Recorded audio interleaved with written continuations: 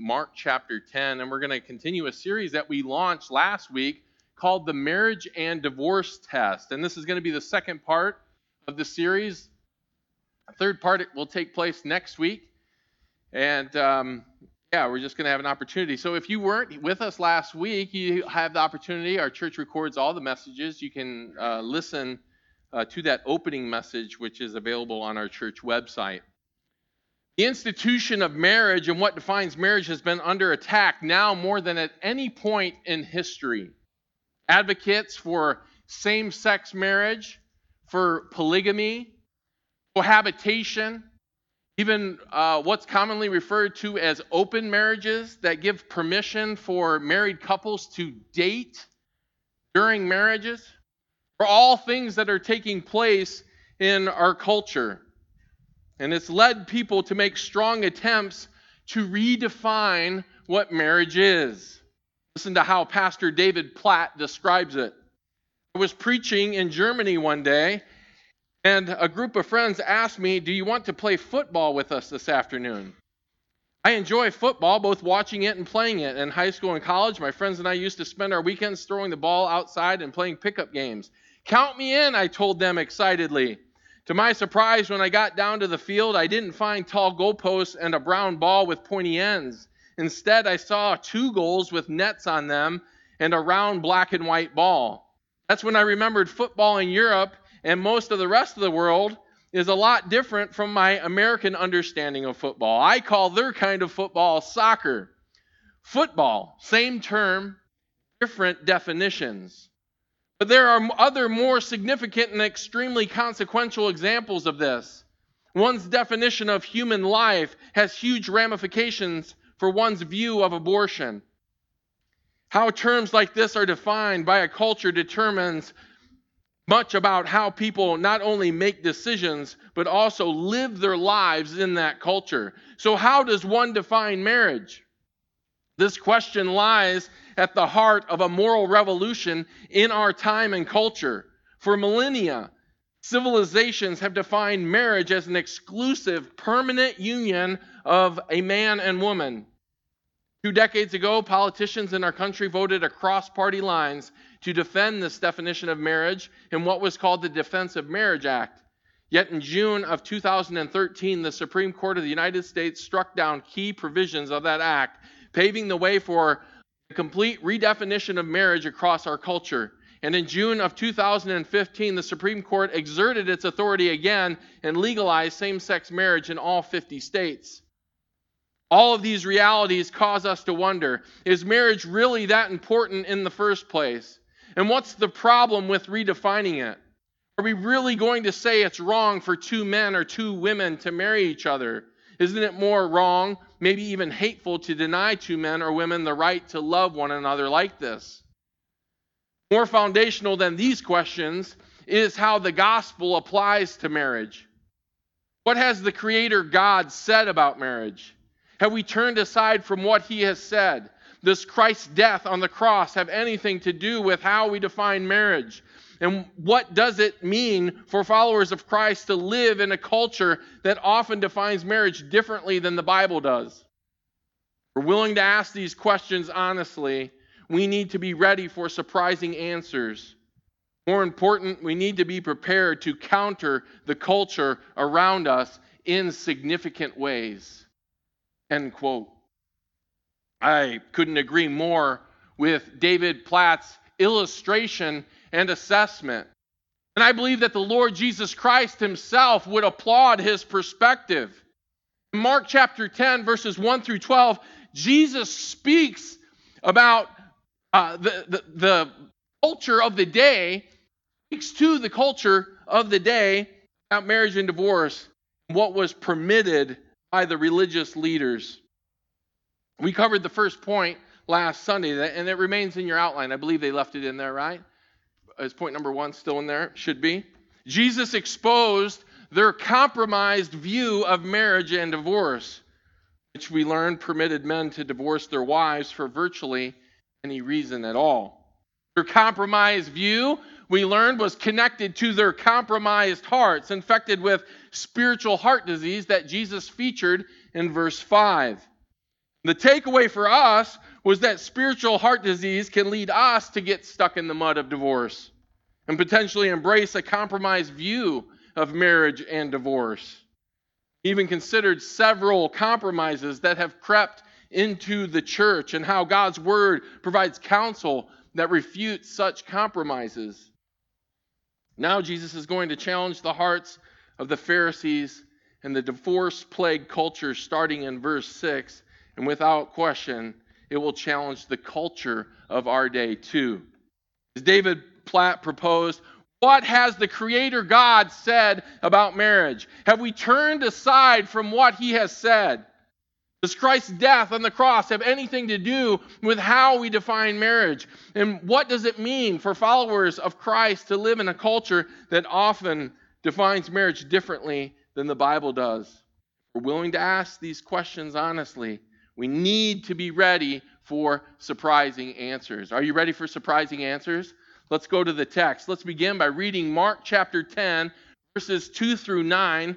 Just going to cut the ends off a little bit just to refresh the context. Mark chapter 10, verses 2 through 9 says this: Some Pharisees came up to Jesus, testing him, and began to question him whether it was lawful for a man to divorce a wife. And he answered and said to them, "What did Moses command you?" They said, "Moses permitted a man to write a certificate of divorce and send her away." Jesus said to them, "Because of your hardness of heart, he wrote you this commandment.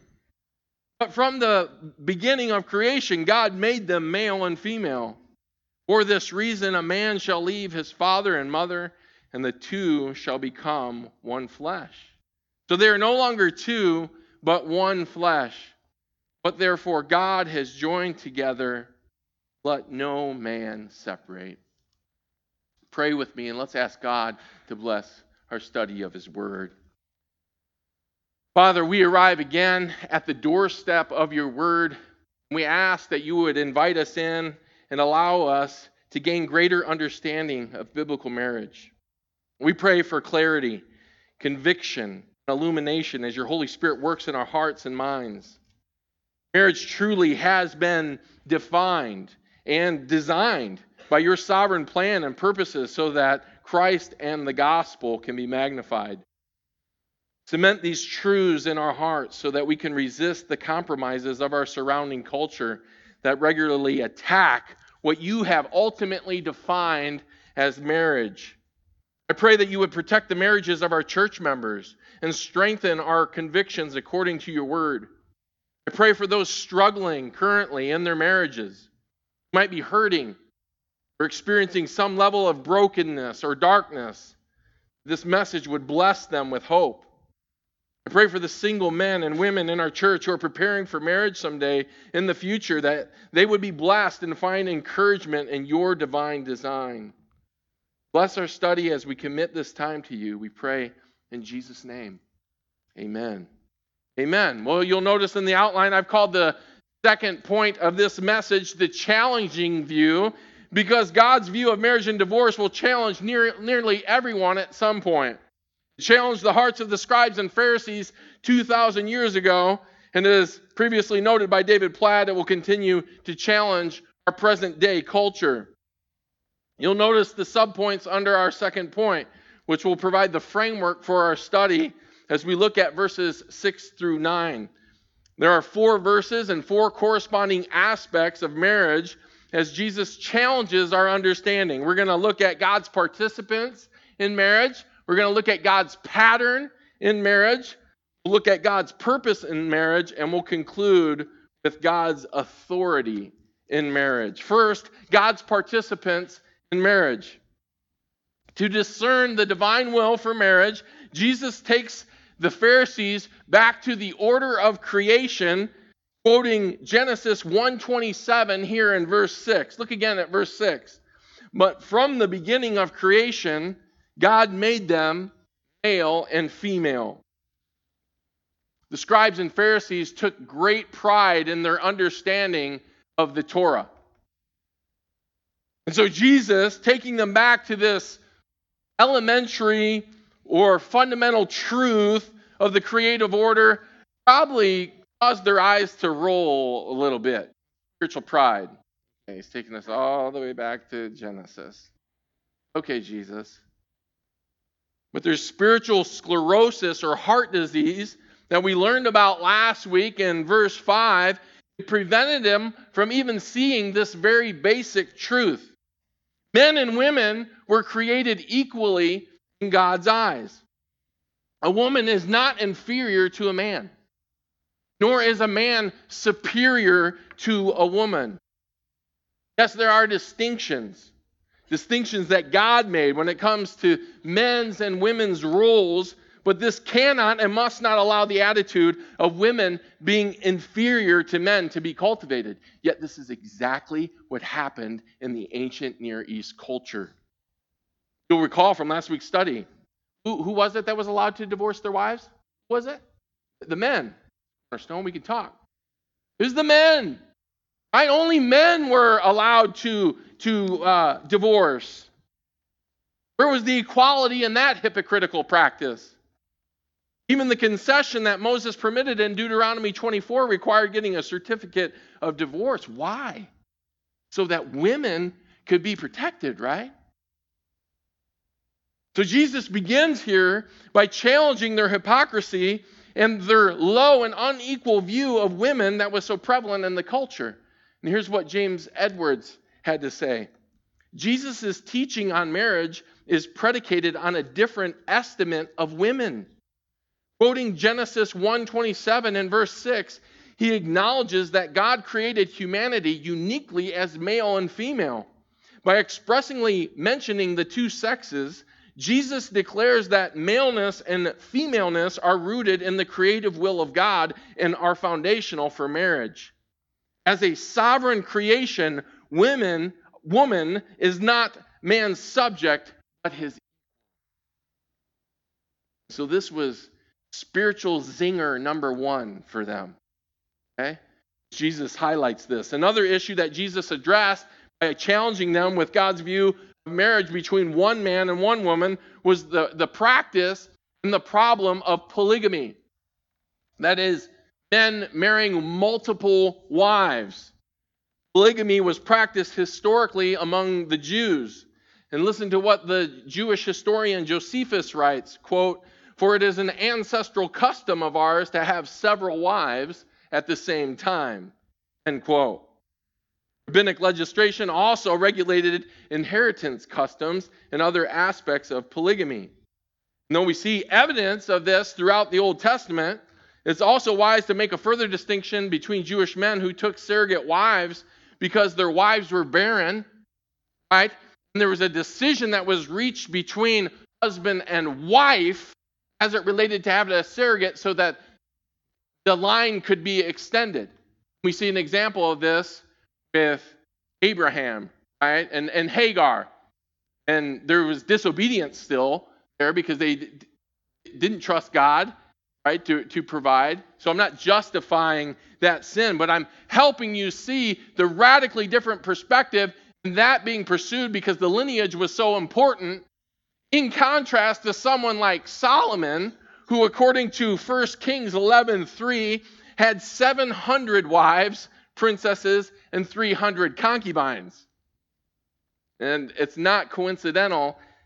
At the end of that verse finishes by saying, "And his wives turned away his heart." The same criticism of polygamy in Deuteronomy 17:17 is clear when it's talking to potential kings of Israel. "He shall not multiply wives for himself, or else his heart will turn away." Why would they be given this instruction? Because God's word presents monogamy, not polygamy, as the divine ideal. The Creator made marriage as a union between one man and one woman exclusively. And apparently, polygamy, much like divorce, was tolerated due to the hardness of people's hearts. So God sets the boundaries for marriage in Genesis, and Jesus again affirms the participants in marriage in Mark 10:6. One man, one woman, one marriage. And we see in our millennial culture that it's resisting the boundaries even more so today, don't we? We see it increasingly more resistant. They resist God by advocating same-sex marriage. Be a man and a woman and a woman. They resist God by embracing polygamy. It can be multiple wives. Very common, those familiar with just even the Mormon church and their acceptance of the practice of polygamy. Open marriages, I mentioned that before. Or no marriage at all. Marriage has become so despised that, you know what? My parents were divorced, your parents were divorced. Let's just get together, live together, and get that whole thing. It is the consequence of their unbelief and a constant reminder for us that they need Christ and they need the gospel, right? Oh, dear friend, they need us to help them see what God's word so clearly teaches about marriage. It can, if we are willing, turn into a platform for the gospel. Are you and I willing to reach them? Are you willing to reach them? And if not you, then who? If not me, then who? Who? Right?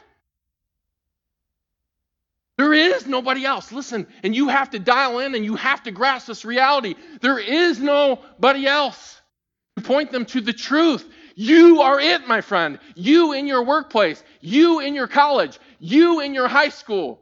And it's amazing. Having lunch just with a brother the other day and saw two girls. I didn't even know if they were in high school yet.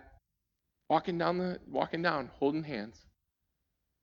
Who will let them know the truth about what God's word says about relationships and about marriage and how to honor him and how to magnify him? If not us, then answer that question. It is us. It is us, and we have to own it. And it's hard. It's difficult. They're long conversations. They're emotional conversations. They're taxing conversations. We have to be willing. Next, Jesus shares God's pattern in marriage. Look at verse 7. Jesus continues, "For this reason, a man shall leave his father and mother." Jesus quotes a portion of Genesis 2:24. The pattern set by God is that a man and a woman will leave their respective families to become their own family. Regardless of whether they have children or not, they become a new family unit. They're now an independent family. This means that they are independent of the governing authority that previously existed from their respective parents on both sides. Genesis 2:24 includes the phrase, "and be joined to his wife," after it says he shall leave his father and mother. And he's going to leave and be joined to his wife. This is commonly understood as the leaving and cleaving aspect of marriage. And here Jesus declares that in marriage, a husband's obligation to his wife surpasses his obligation to his parents. James Edwards writes, "In the Torah, the commandment to honor one's parents is one of the 10 commandments of God and second only to the commandment to honor God.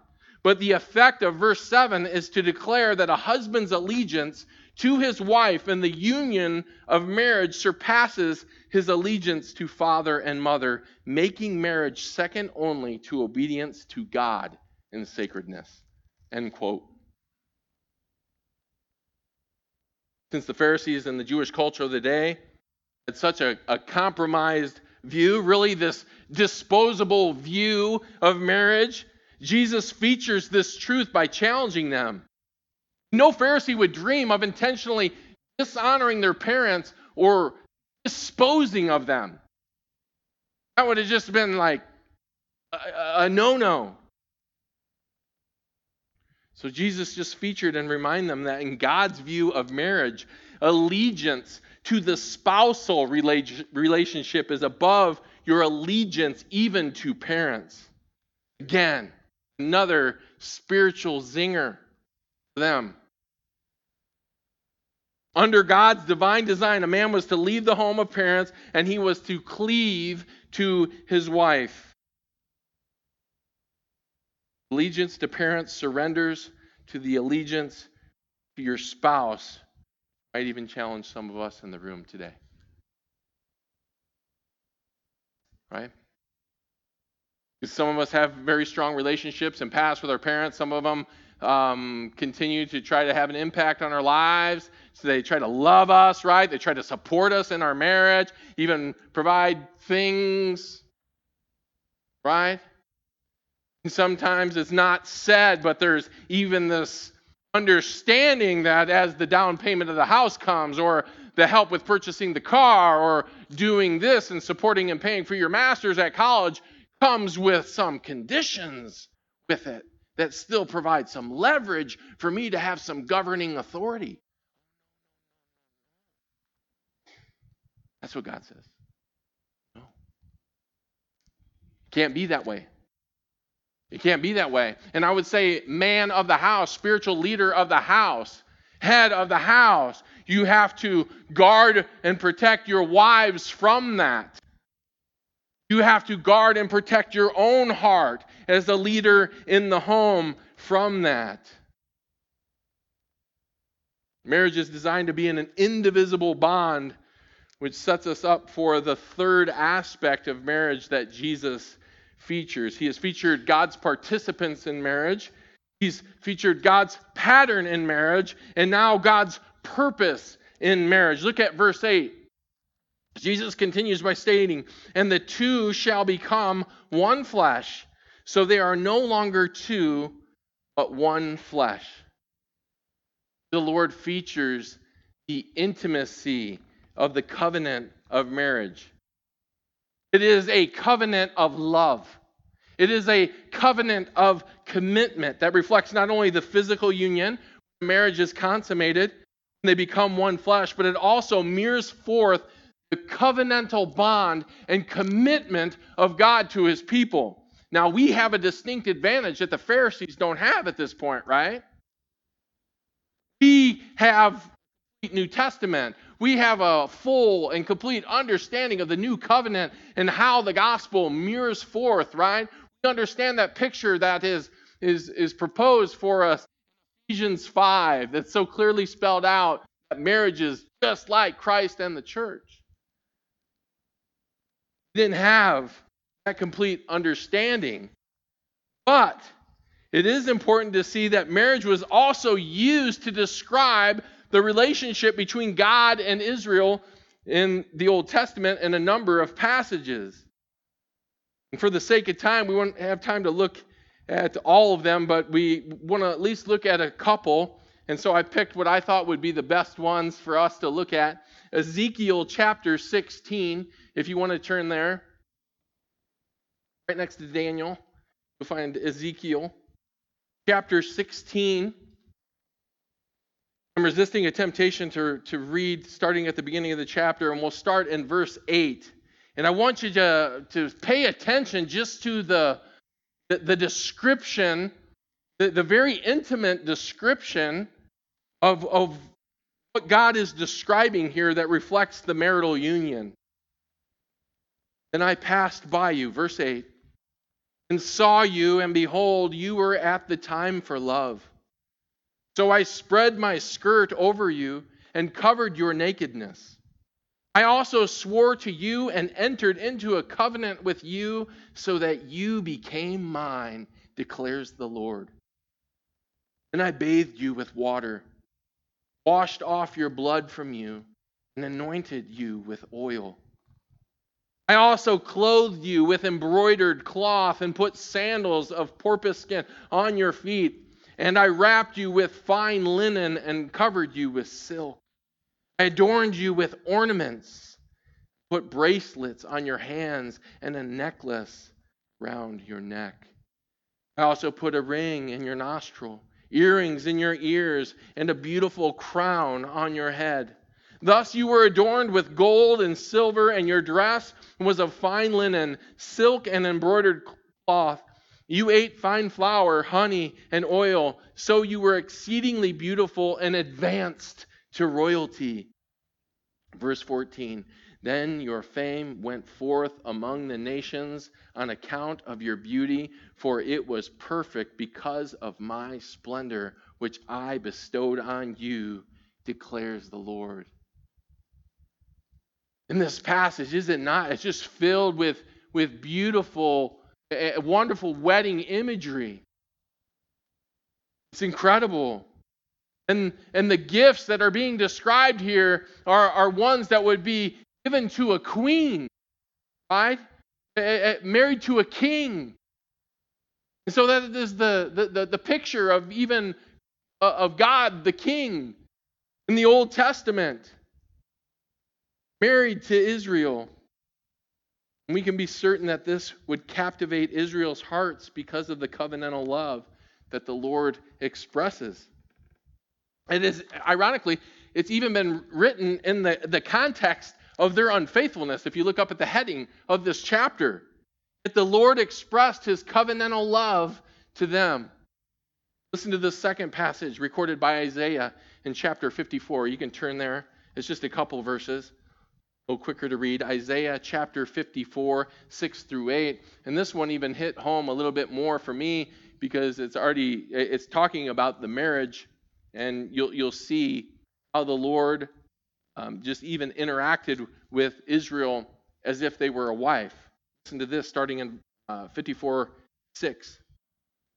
God says, the Lord has called you like a wife forsaken and grieved in spirit, even like a wife of one's youth when she is rejected, says your God. For a brief moment I forsook you, but with great compassion I will gather you. In an outburst of anger I hid my face from you for a moment.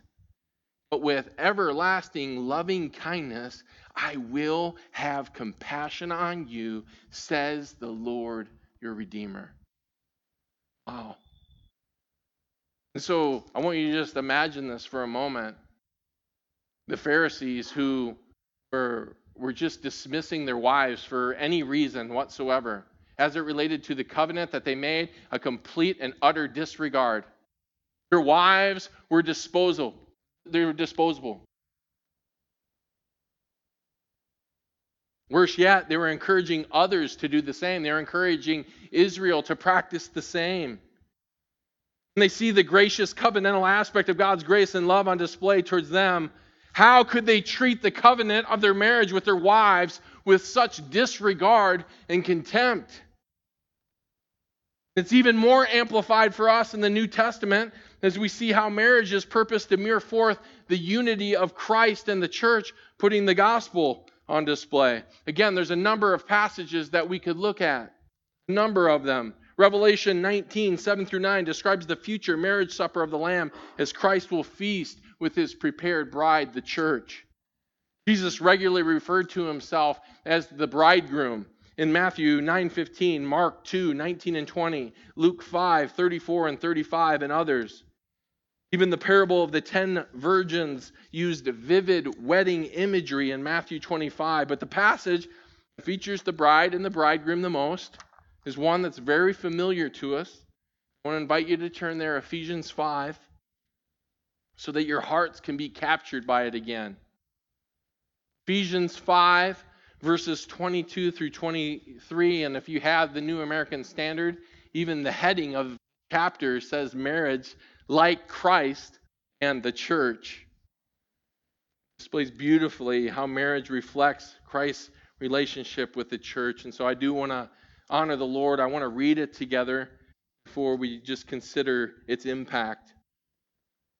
Wives, be subject to your own husbands as to the Lord, for the husband is the head of the wife, as Christ also is the head of the church, he himself being the Savior of the body.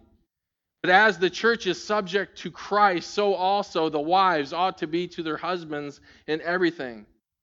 Husbands, love your wives, just as Christ also loved the church and gave himself up for her, so that he might sanctify her, having cleansed her by the washing of the water with the word, that he might present to himself the church in all her glory, having no spot or wrinkle or any such thing, but that she would be holy and blameless. So husbands ought also to love their own wives as their own bodies. He who loves his own wife loves himself, for no one ever hated his own flesh, but nourishes and cherishes it, just as Christ also does the church, because we are members of his body. For this reason, a man shall leave his father and mother, and shall be joined to his wife, and the two shall become one flesh. This mystery is great. I'm speaking with reference to Christ and the church. Every single time that I read this passage, it takes my mind back to a wedding ceremony that Victoria and I were invited to in North Carolina. And I wasn't doing the ceremony, so it's always nice just to attend. I love weddings. It's exciting for the couple. It's exciting for the families. And we got there, and we were sitting on the bride's side, and we were sitting towards the back.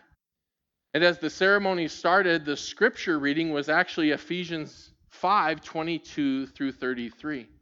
And there was this older couple that was sitting in front of us, and I remember the guy. He was taller than I was, and so he was just easy to spot, and his head was kind of above the crowd. And as this passage was being read, and verses 22 and through 24 had just been read, that features, wives, be subject to your husbands, for the husband is the head of wife. Wives, be subject to your husbands and everything.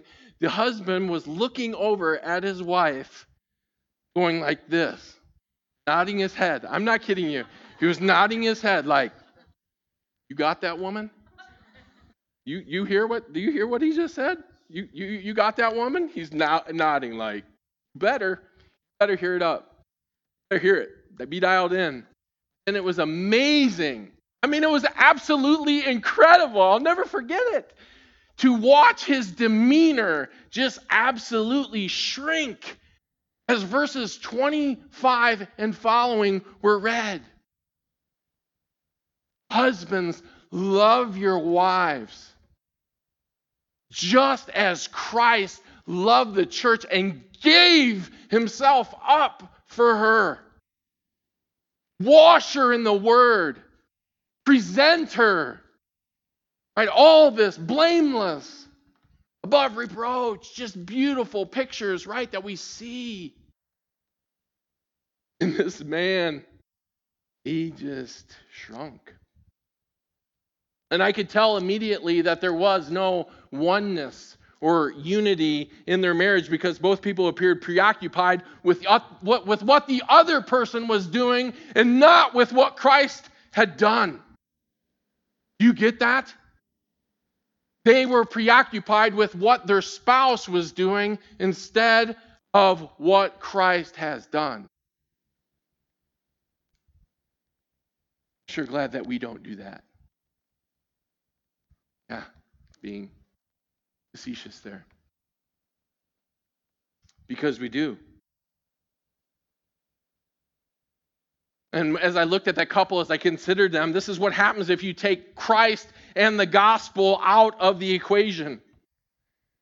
A Christless marriage is a Christless marriage. You've heard me say that many times before. And if you remove Christ and the gospel from marriage, what are you left with? I can tell you.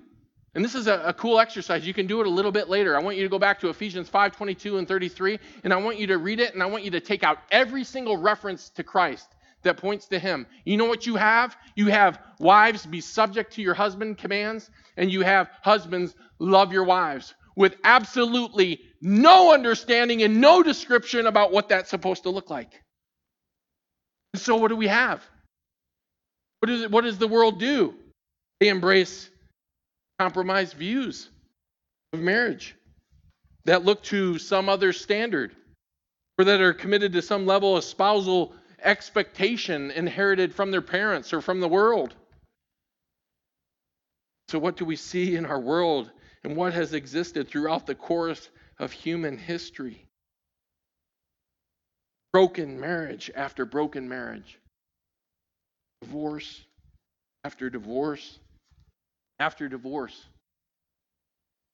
What is the answer to the problem? What is the only answer to the problem? It's the gospel. It's the gospel. Only when hearts have been changed by the gospel can we experience the true oneness and unity with God, right? Only the heart that has been born again can look to and follow Christ as the great example of submission and love. Only then can we experience true unity and oneness in life as well as in marriage by divine design. And this is exactly why the Apostle Paul was led by the Holy Spirit to write verse 31, the same verse that Jesus quoted in Mark 10, 7, and 8, which features God's ultimate purpose in marriage. It was a mystery in the past that is now revealed in the New Testament age that can be understood.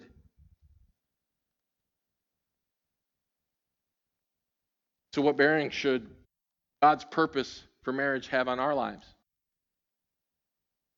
If you're married, both you and your spouse profess Christ, then you want to put the gospel on display. What does that look like practically? Well, no husband or wife can fulfill their role perfectly. I fall short of loving my wife sacrificially, just as Christ loves the church, and she falls short of perfect submission. This is true of all marriages. But think about this. The times that we do function in the Spirit of the Lord, and we do love our spouse as Christ loved the church, and our wives do submit as the church willfully submits. Just the beauty of that, the rich blessing and the treasure and the joy of that. Can I get an amen on that? Amen. It's beautiful, beautiful expression. But do we always do that perfectly? I know I don't. I think I'm not alone. I think every man in the room would confess we don't. Every wife. This is true for all marriages, yet the gospel of grace leads us to extend love and forgiveness to each other just as it's been extended to us. And this is how unity and oneness is celebrated. It's how it's expressed in biblical marriage.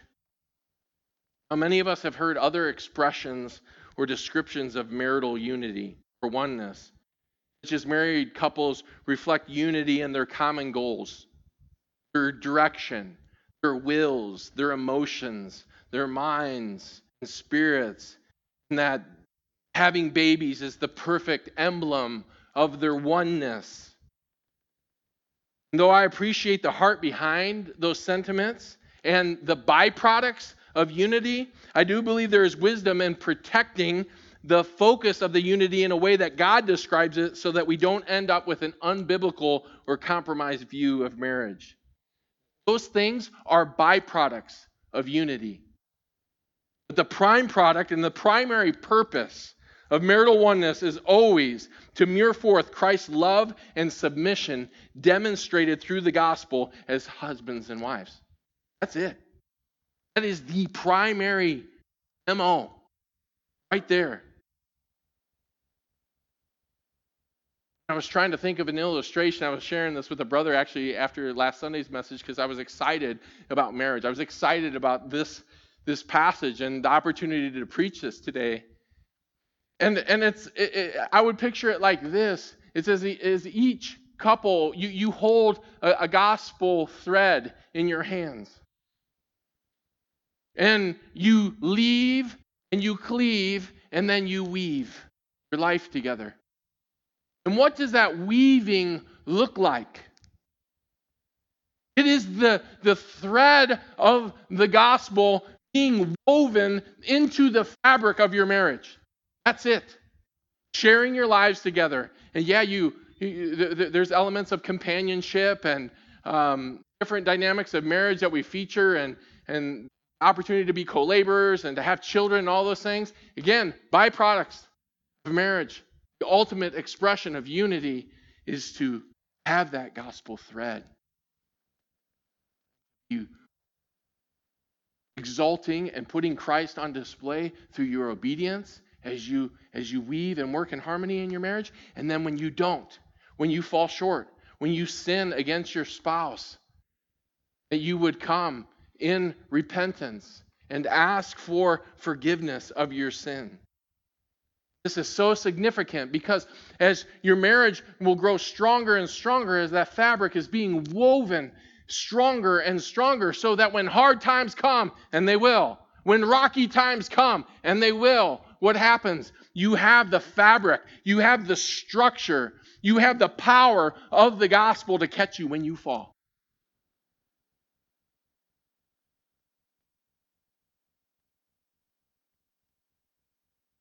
You will be held together in His strength by the unlimited life-transforming power of the gospel in your marriage. There. Husbands, how are you doing at sowing love and forgiveness in your marriage?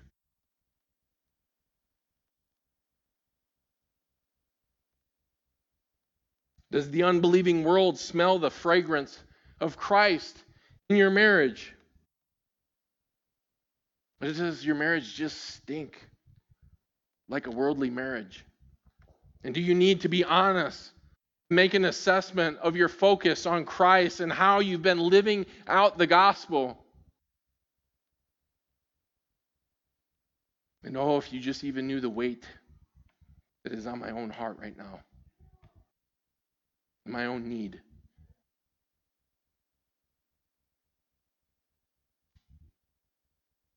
Wives, how are you doing at sowing submission and forgiveness into your marital relationship?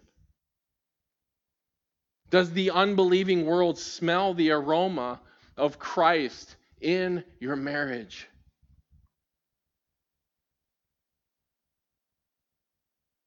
Single people, how are you sowing the gospel of grace into the fabric of your personal relationships that will prepare you for marriage someday? Are you a good forgiver? Are you a good forgiver? I submit to you that if you are not a good forgiver, you are not ready for marriage. I will say it that plainly. Because it's sanctifying, and it requires that you be a good forgiver. And if you're growing in the grace of the gospel and extending forgiveness to others, this is preparing you in great measure. This is how marriage is protected by God's design. If true repentance and forgiveness and reconciliation is practiced regularly, and each spouse is embracing their roles, by the grace of God, there's nothing that should ever threaten the unity of your marriage or anything that cannot be overcome by the grace of God in your marriage. And I say that with 100% conviction. There is nothing you can overcome anything in your marriage. Anything. By the grace of God. Your marriage will reflect God's ideal purpose. You will be able to honor the covenant of your commitment to the Lord and to your spouse, and to embrace the words that Jesus shares in verse 9, which serves as an appropriate conclusion to this message when he said, "What therefore God has joined together, let no man separate." Only God has the authority to define marriage as He intended it. God's view determines the participants in marriage. God's view determines the pattern in marriage. God's view determines the purpose in marriage. And yes, God's view is able to determine all of these matters because He is the sovereign authority. At the beginning of the message, I shared a lengthy quote by Pastor David Platt. And it concluded with the following questions that I want to just share with you again. What has the Creator God said about marriage? Have we turned aside from what He has said? Does Christ's death on the cross have anything to do with how we define marriage? What does it mean for followers of Christ to live in a culture that often defines marriage differently than the Bible does? If we're willing to ask these questions honestly, we need to be ready for surprising answers. More important, we need to be prepared to counter the culture around us in significant ways. Pray with me.